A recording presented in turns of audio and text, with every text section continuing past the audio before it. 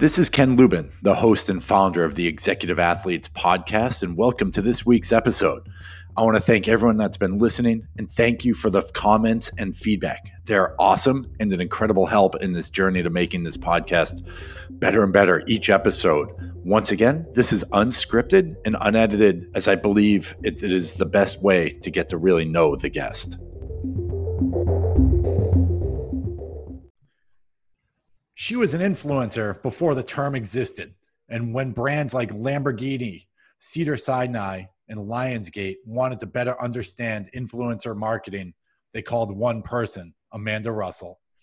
As an international fitness icon, sought-after speaker, and brand strategist, Amanda has been at the forefront of digital marketing and social media revolution from its infancy. Amanda designed and co-created UCLA's influencer marketing curriculum, the world's first fully accredited program in influencer marketing, and currently teaches this program along with marketing, branding, and business strategy at UCLA at University of Texas, Austin, to a global audience of students and future leaders. She advises some of the top companies in the world on influencer marketing and how they interact with their customers. Her upcoming book, The Influencer Code, teaches brands how to use collaboration to grow and scale their business. The Toronto Star calls her the real-life Iron Woman and the ultimate go-getter. Amanda is here to help us better understand what influence is and what it is not, how to collaborate more effectively with influencers, and how to use influencer marketing to build our brands and grow our businesses. So Amanda, welcome to the show. Thank you. Thanks for having me. This is fun. This is sort of a round two for what we've done in the past, but what you're doing is super cool. And I think it's probably more important in today's world than ever. So, for the listeners hearing you for the first time, tell us a little bit about your story and how you got to where you are. Yeah, the world has changed a lot since we last spoke.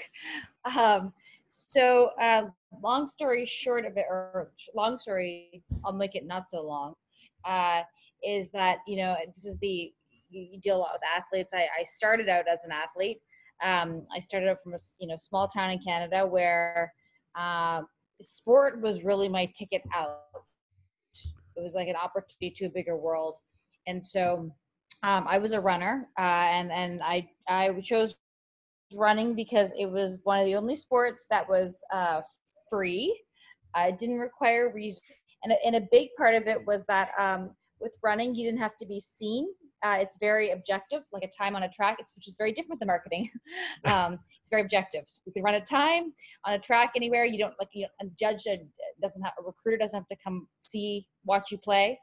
And so I came from Canada to the US on a full track scholarship, and running became sort of my identity, my everything. And then my career ended like many athletes have, especially in those kind of sports do, with a pretty traumatic injury that pretty much ended my running forever in 2008.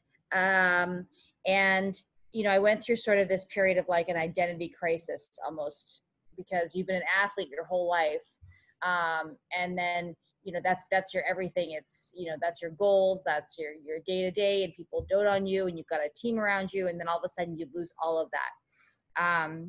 And thank God I had an education, an undergraduate degree, because that gave me one leg, but the problem was that I didn't have a US visa. And so I remember thinking, if I can't go to the Olympics, then I want to go to New York City, because I feel like that to me is the Olympics of the business world. And I just always had this infatuation with New York. But I remember my parents being like, "What, are you nuts? Like, you need to come home. You don't have health insurance. You don't have credit history. Where are you going to get you need experience to get a job, and an American company has to sponsor you. But like, why would they sponsor you? You have no work experience." And I tell this story because this is, at the time, and I look back, I think that's what got me obsessed with the idea of what is influential, or what are the forces that can help you get to where you need to be. And at the time, I remember thinking, oh God, I'd rather be homeless in New York than, go home and live with my parents, feeling like a complete failure. And so I remember thinking, they're right. Like, I don't have experience, so I can't compete on experience. And this wasn't just about getting a job. It was about getting a job in a way that, I had to prove that I was better than any other candidate applying for the job, because I needed a visa sponsorship. And that's, I tell this story because there's certain like nuggets of it that, yeah, my story is different than everybody else's story, but I think that people can resonate with certain parts of it. And one of the big takeaways is don't compete on what you don't have. So what are you good at? At the time I was like, well, I was a runner. I had sponsorship with Nike, and people know people know Nike and they know the Olympics and can probably imagine what it takes to be a competitive distance runner. So I'm going to use that. And so I focused my search down to 3 big consulting firms in the city.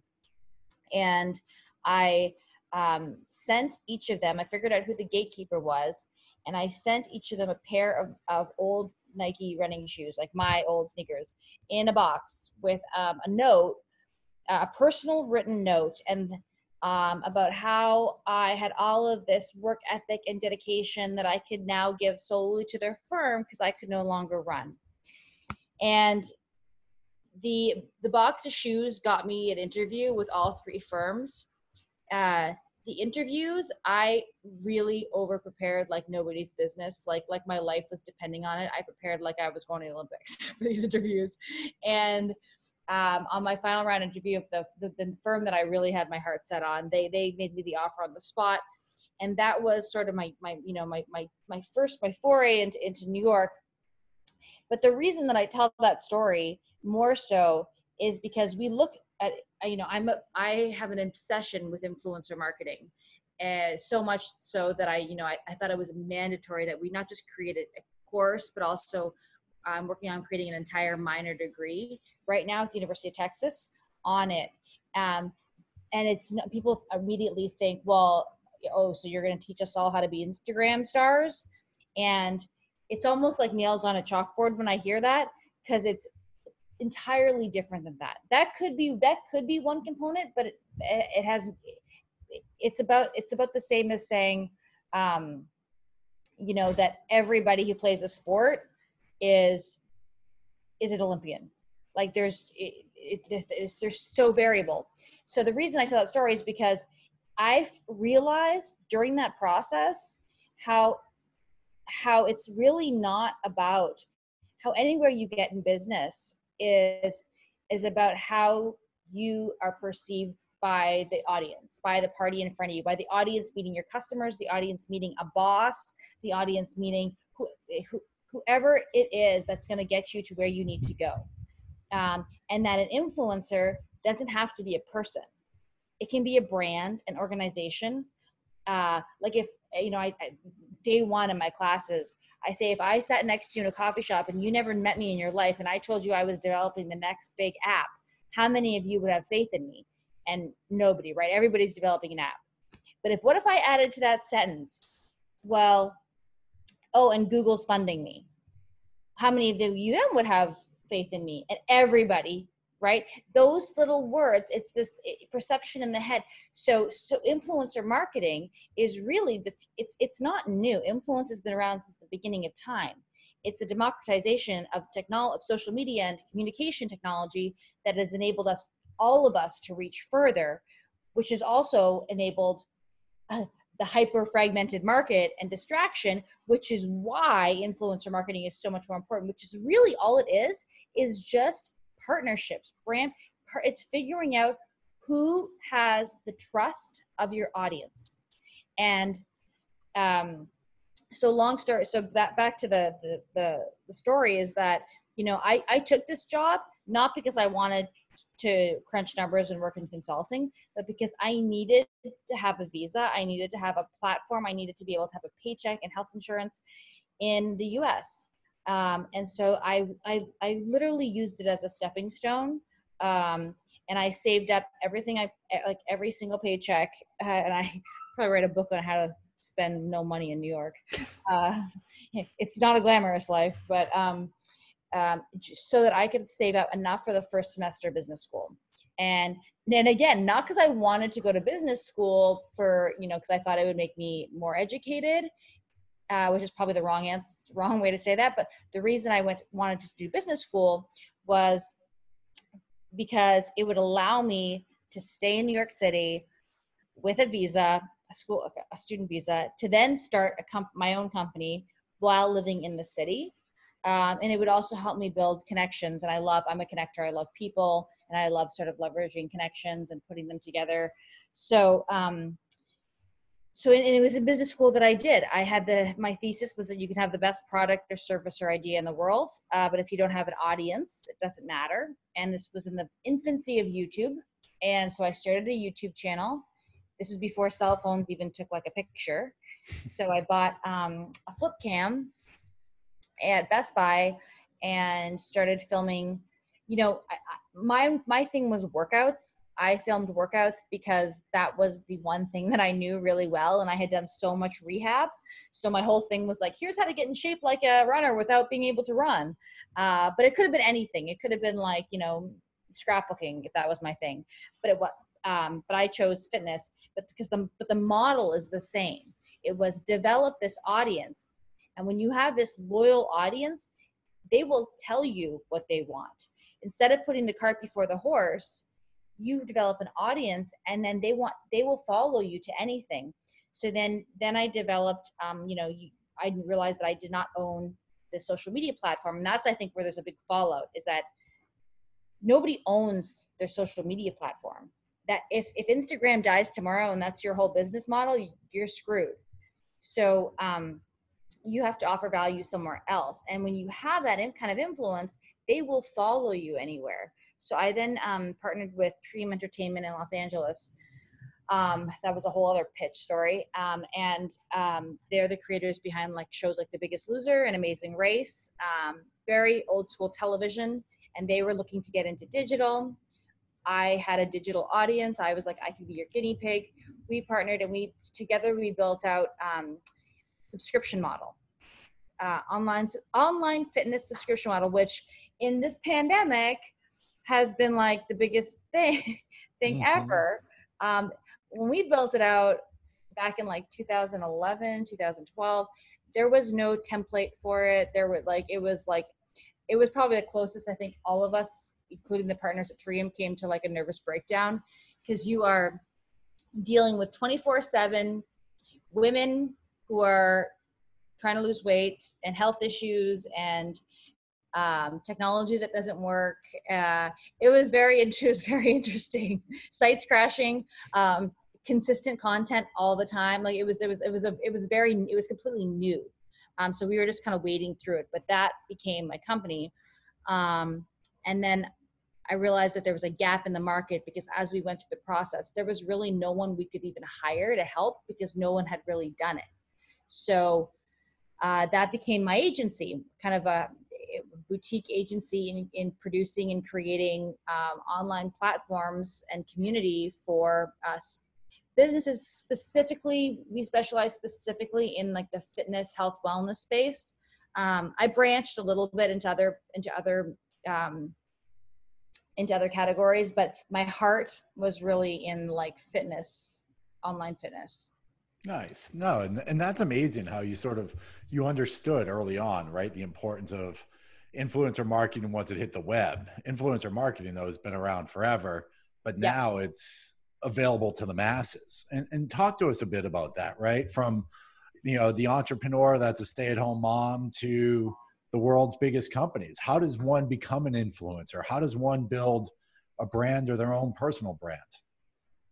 Yeah, that's a good question. There's a million different ways to do it, but I think in order for anybody to do that or think about it, the first thing that I think we need to understand is that we can't confuse influence with attention. And I think that's where there's a lot of misconceptions, is that we just need to get all this attention, but attention without trust is just noise. Attention with trust is influence. And those two components need to happen. So you can build a blog and have like, you know, a zillion followers, but if your content isn't really expert in anything, or they don't really trust you anything, that's still not going to convert. And it's the same thing when you go to these agencies and they're going to tell you that you need an engagement score of XYZ. First of all, my answer is always like, or my question is, well, what is engagement? And, you know, people will say, well, engagement is like a lot of likes or shares or comments, but you can have, so you do have a recruiting firm, right? So if you have engagement, let's say you put out a video of like cute kitty cats or something and it goes viral. Well, that's great. You just got a ton of engagement, but how did that help your bottom line? And so I think we need to be more like, it all needs to start with like, what is your end goal? What is that? What do you ultimately hope to achieve out of this? And I think that is the biggest gap of where people get started. It's like, okay, do you want to just get attention for the sake of getting attention? Do you want to be famous for the sake of being famous? But if you have a goal, it's like, if I say I would never jump in the car and be like, you know, I'm going to go to my vacation. Well, where are you going to go? I don't know. I'm just going to get there. Right. You have a destination. And so otherwise then you're just driving all over the place. And it's the same with, you know, building your own personal brand, building your company. It's the end goal. And when I say end goal, I don't mean like I'm going to develop 80,000 new followers. That's not a goal. That's an objective that might get you towards a goal, but why do you want those 80,000 followers? So I think if somebody's trying to build a brand, they have to think long term, like, what do they want to, in 5 years, 10 years, where do they see themselves? Are they, you know, is a home run to them being like a fully booked speaker at the rate of $30,000 a talk, 12 talks a year? Like, what does that look like? What's the end goal? And then work backwards. And I love what you said earlier on, is being an expert, right? And that's what a lot of people don't do. And like you said, they shared a cat video, and next thing you know, in order for them to keep going, they got to share better cat videos. But, you know, are you going to become an expert in cat videos? No. And talk to us about the importance of being an expert in order to be an influencer. They're there's different types of influencers, and they're, you know, you can be in one category and in another category. They overlap, but expert is one category, and they tend to be better in certain areas, right? Like an expert influencer is going to be better, especially in products or services that are more either high thought decisions or more expensive decisions, or require like health, like medical. But that doesn't necessarily mean that you have to be an expert in a field, because then you have experts, influencers that are influencers by authority, right? So by authority, I hate to say that they're not experts in the field, but like if you get there's plenty of authorities who aren't experts at anything. So I know, I'm like, I'm just going to get a bunch of backlash if I start talking authority next. You put on a police uniform, right? And right. And authority is not, being a police officer, when they can tell you to do something. Well, because of that, you don't know them at all, but because of that uniform.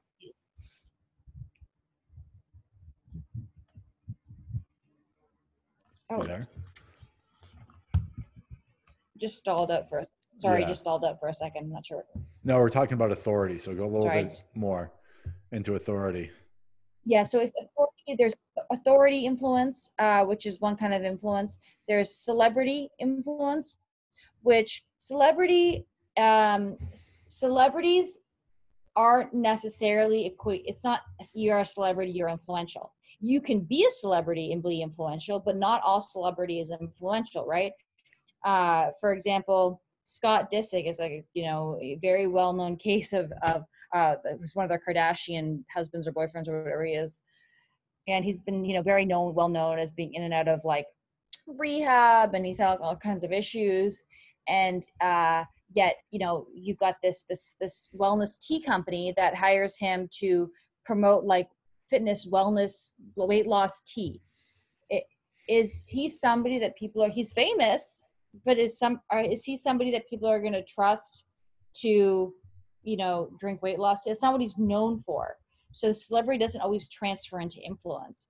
And then there's I call affiliate. Affinity is the word I'm looking for. Affinity influence, which is often could often be an expert, but it's also often somebody that is close to you, right? So if you're making a decision on buying a car, who do you consult about buying a car? You're going to a cocktail party and you need to bring a bottle of wine, so you go to the wine store. Who's the influencer usually when you go to the wine store? Unless you are a wine connoisseur. But if you don't know these people that well, typically people usually go into the store and they ask a person working there. The running shoe store. You're training for your first marathon and you go in and you're like, okay, so the clerk working there becomes the influencer. And that's by affinity. That's not necessarily, they may or may not be experts, and often those two overlap, but it's more like how you know them. You have trust in them because of how you know them. You think that they have your best interest at heart. They would be someone you would go to.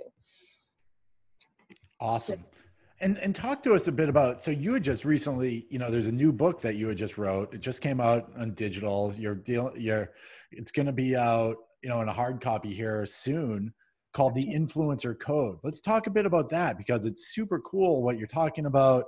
I think it's probably one of the most important marketing books out there. So give us a little bit of insight. Thank you. Well, I actually wrote it because when I was creating courses, I couldn't find, I personally could not find any kind of like book or anything that was kind of like a way of the land in this Wild West. And anything I did find was either very, very focused on social media, which was like building followings and stuff like that, or very algorithm specific, which change every day. So there's a lot of great social media books out there. This is not that. Or there was a lot of articles, but I found the articles, again, very either agency biased or slanted more towards this transactional idea, which is really social media advertising. When you're just paying somebody with a following to post, that's very transactional. So I wrote the book to sort of be two things. One, to be not a how-to, but a how to think, because the world is changing so fast. And if you're in business, you can't, giving somebody a how-to isn't going to help them. If anything, it's going to hurt them, especially in a field like business and marketing, because business, marketing, those fields, they are not hard sciences. They're not surgery. So giving you a template and being like, you need to do this and you need to repeat this every single time. I mean, if that was the case, then every business would be successful. Every marketing campaign would be successful. What's the success that comes in a field like marketing and being able to grow a business is being able to take different situations and take kind of, I don't want to say best practices, but realize how it's going to affect you, and be able to look at a situation and see sort of like the storm and how to think about it and how to apply what you know to think about it. And to know and to not be tunnel vision, to be like, every business is like, oh, we're a business, so we need to do a social media strategy. Well, why? Why do you have to be on all these platforms? Not every business needs to be on all these platforms. You'd actually be better at doing maybe just one platform, or maybe your business model is such that, it should be more through a partnership model, whatever it is. So one, it's a how to think in terms of like, first, I want to change your entire paradigm of how to look at things. And then I'm going to walk you through like a framework, because I think how to think is great, but we're in this field of like this Wild West. There needs to be brought some like order and chaos so that you can leave with like an actionable strategy. So then I walk through sort of like, here are like the steps that I call it the code, like the process to go through to create a strategy. Awesome. No. And what are some of the strategies, the best way, the book goes into some of those strategies. What's, for the listeners and sort of a teaser, what are 2 of the 3 best strategies that they should originally focus on to try to build their, again, build their own brand or build their company's brand.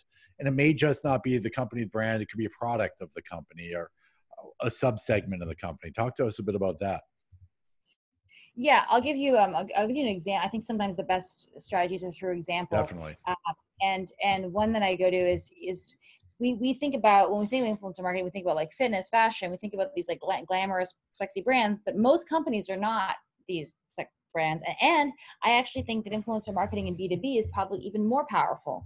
But an example of this is I did a case study on it because I was very, very, very fascinated.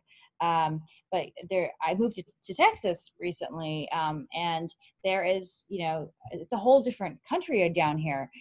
And I learned about this place called Tractor Supply. Tractor Supply is like the Walmart of like the horse feed farming industry, apparently. And that is not a sexy brand, right? So if I am tasked with trying to grow the do-it-yourself home farming category at Tractor Supply, how am I going to do that? How am I going to go? It's not as simple as finding an Instagram star to post about their backyard chicken farming. Not really the right audience. So what Tractor Supply did, and I think this is where it comes to is step 2, which is don't start by looking for an influencer. Start by looking at your audience. Who is your audience? And the better you know your audience, then you ask who is influencing that audience. Where are they going for their problems, for their solutions? What are they searching for? And then who and where are those answers coming from? And through doing this, they found a guy he names himself the Chicken Whisperer. And his real name is Andy Schneider. And Andy Schneider is a backyard chicken farmer. And he has this cult-like following. I could go on about this guy, but just to give you the short of it, the fact that he has everyday live blog talk radio for 2 hours a day with 20,000 listeners tuning in daily, Monday through Friday, for 2 hours, talking about backyard chicken farming. So the Tractor Supply partnered with Andy, and they helped him grow his business, sell his books by him doing workshops at Tractor Supply. Well, every workshop that he does, he sells it out. Not only does he sell it out, he sells chickens, but not just the chickens, all the paraphernalia that go with the chickens. So on average, I think every workshop that he does for a Tractor Supply, he sells about $10,000 to $15,000 in chicken paraphernalia. Tractor Supply, it's amazing. Funny thing is, during this whole pandemic, I've buying my gym flooring at Tractor Supply. They call it equestrian flooring. And they can't keep it in stock because everyone's buying it for their home gyms. That would be a good influencer campaign then. It's crazy. It could be an amazing one because that's where one knew. $40 a sheet versus buying it on Rogue at $200 a sheet. I wish I had done that. Oh yeah. I wish I had done that when I built my home gym. Oh yeah. And I went to Rogue. Yeah. But see, those are the things that it's like, okay, so rather than looking for an influencer for your brand, look at your audience and you almost have to go through, if I was a client, I would actually go through this process, which is almost it's almost annoying sometimes, where it's like, no, you're going to answer these questions, but if you're the customer, what are they asking? What are their pain points? What are their problems? What are their desires? And one thing that we don't do often enough, and I've got friends with businesses that I'm like, how many customers, real customers or clients, have you actually asked? Because we like to formulate these thoughts and ideas, but we don't actually just ask the audience. And it's amazing because actually a friend of mine, she's like, well, you are a customer. She's a jewelry designer. You are a customer. You're right. What magazines do you read? So sometimes it's like the obvious that we just don't do. So no, I think that's the biggest thing is don't look for the influencer, get to know your audience and ask and find out who they're looking for. And 9 times out of 10, they'll tell you, right? Be like, hey, exactly. Talk to this person or talk to that person. And like you were saying, the backyard chicken guy, or it could be, You know, there's this guy who writes an article, or he's got a blog called Semi Rad, right? And he makes fun of himself that he's not the super cool outdoor guy that every magazine and stuff thinks you should be. And he's like, no, I'm sort of semi rad. I've done some sort of cool stuff. And his following is unbelievable, because then all of a sudden he dummied it down that you don't need to be, you know, Alex Honnold or Lance Armstrong or any of those stuff. You can be normal people doing cool adventures, right? And I think understanding that audience is huge, because they can Yeah. relate with those people.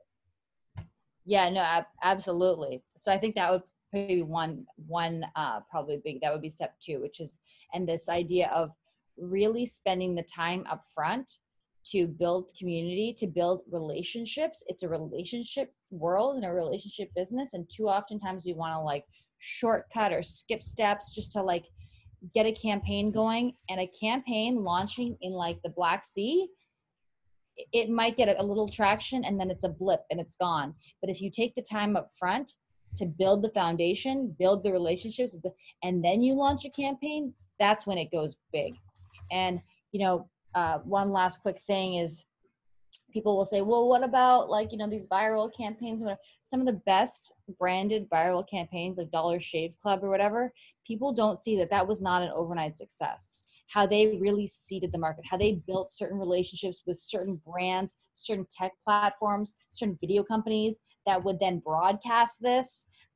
With the Tonight Show, they even did a special clip prior to that, so that show or whatever show, I think it was one of those kind of shows, would have that clip when it went viral, ready to play. Like it was not like they did this video and just went viral. Like, and I think that's what we have to, we tend to want to do things too fast without really laying the foundation. We don't just put up it's like, you wouldn't just throw up a tent and be like, all right, kids, we're moving in.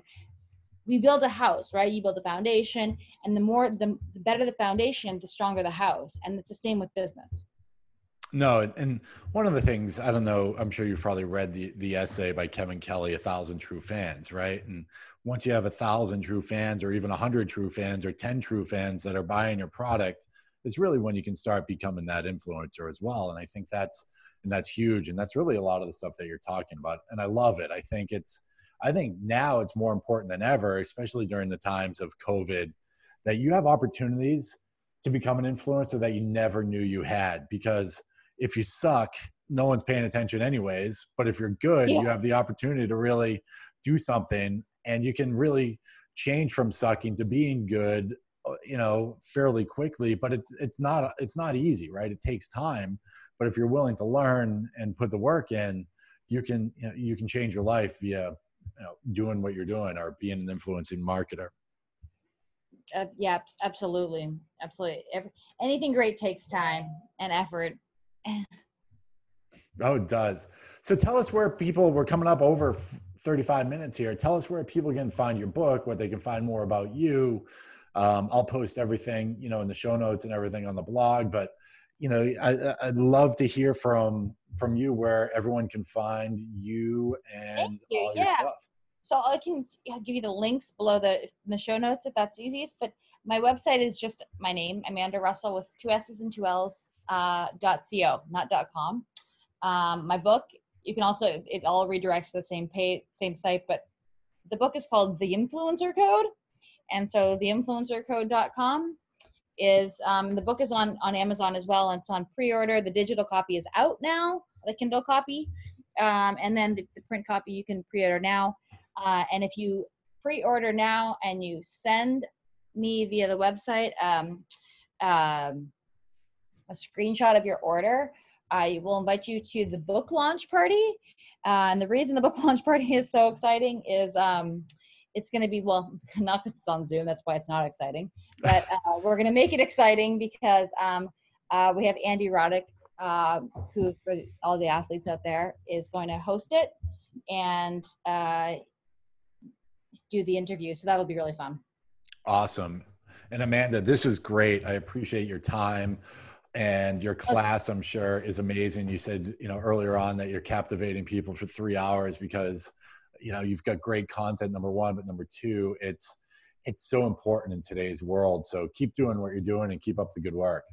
Oh, thank you so much for having me and for all your support through this. You have a great program. You're one of the few that I tune into. So thank you so much.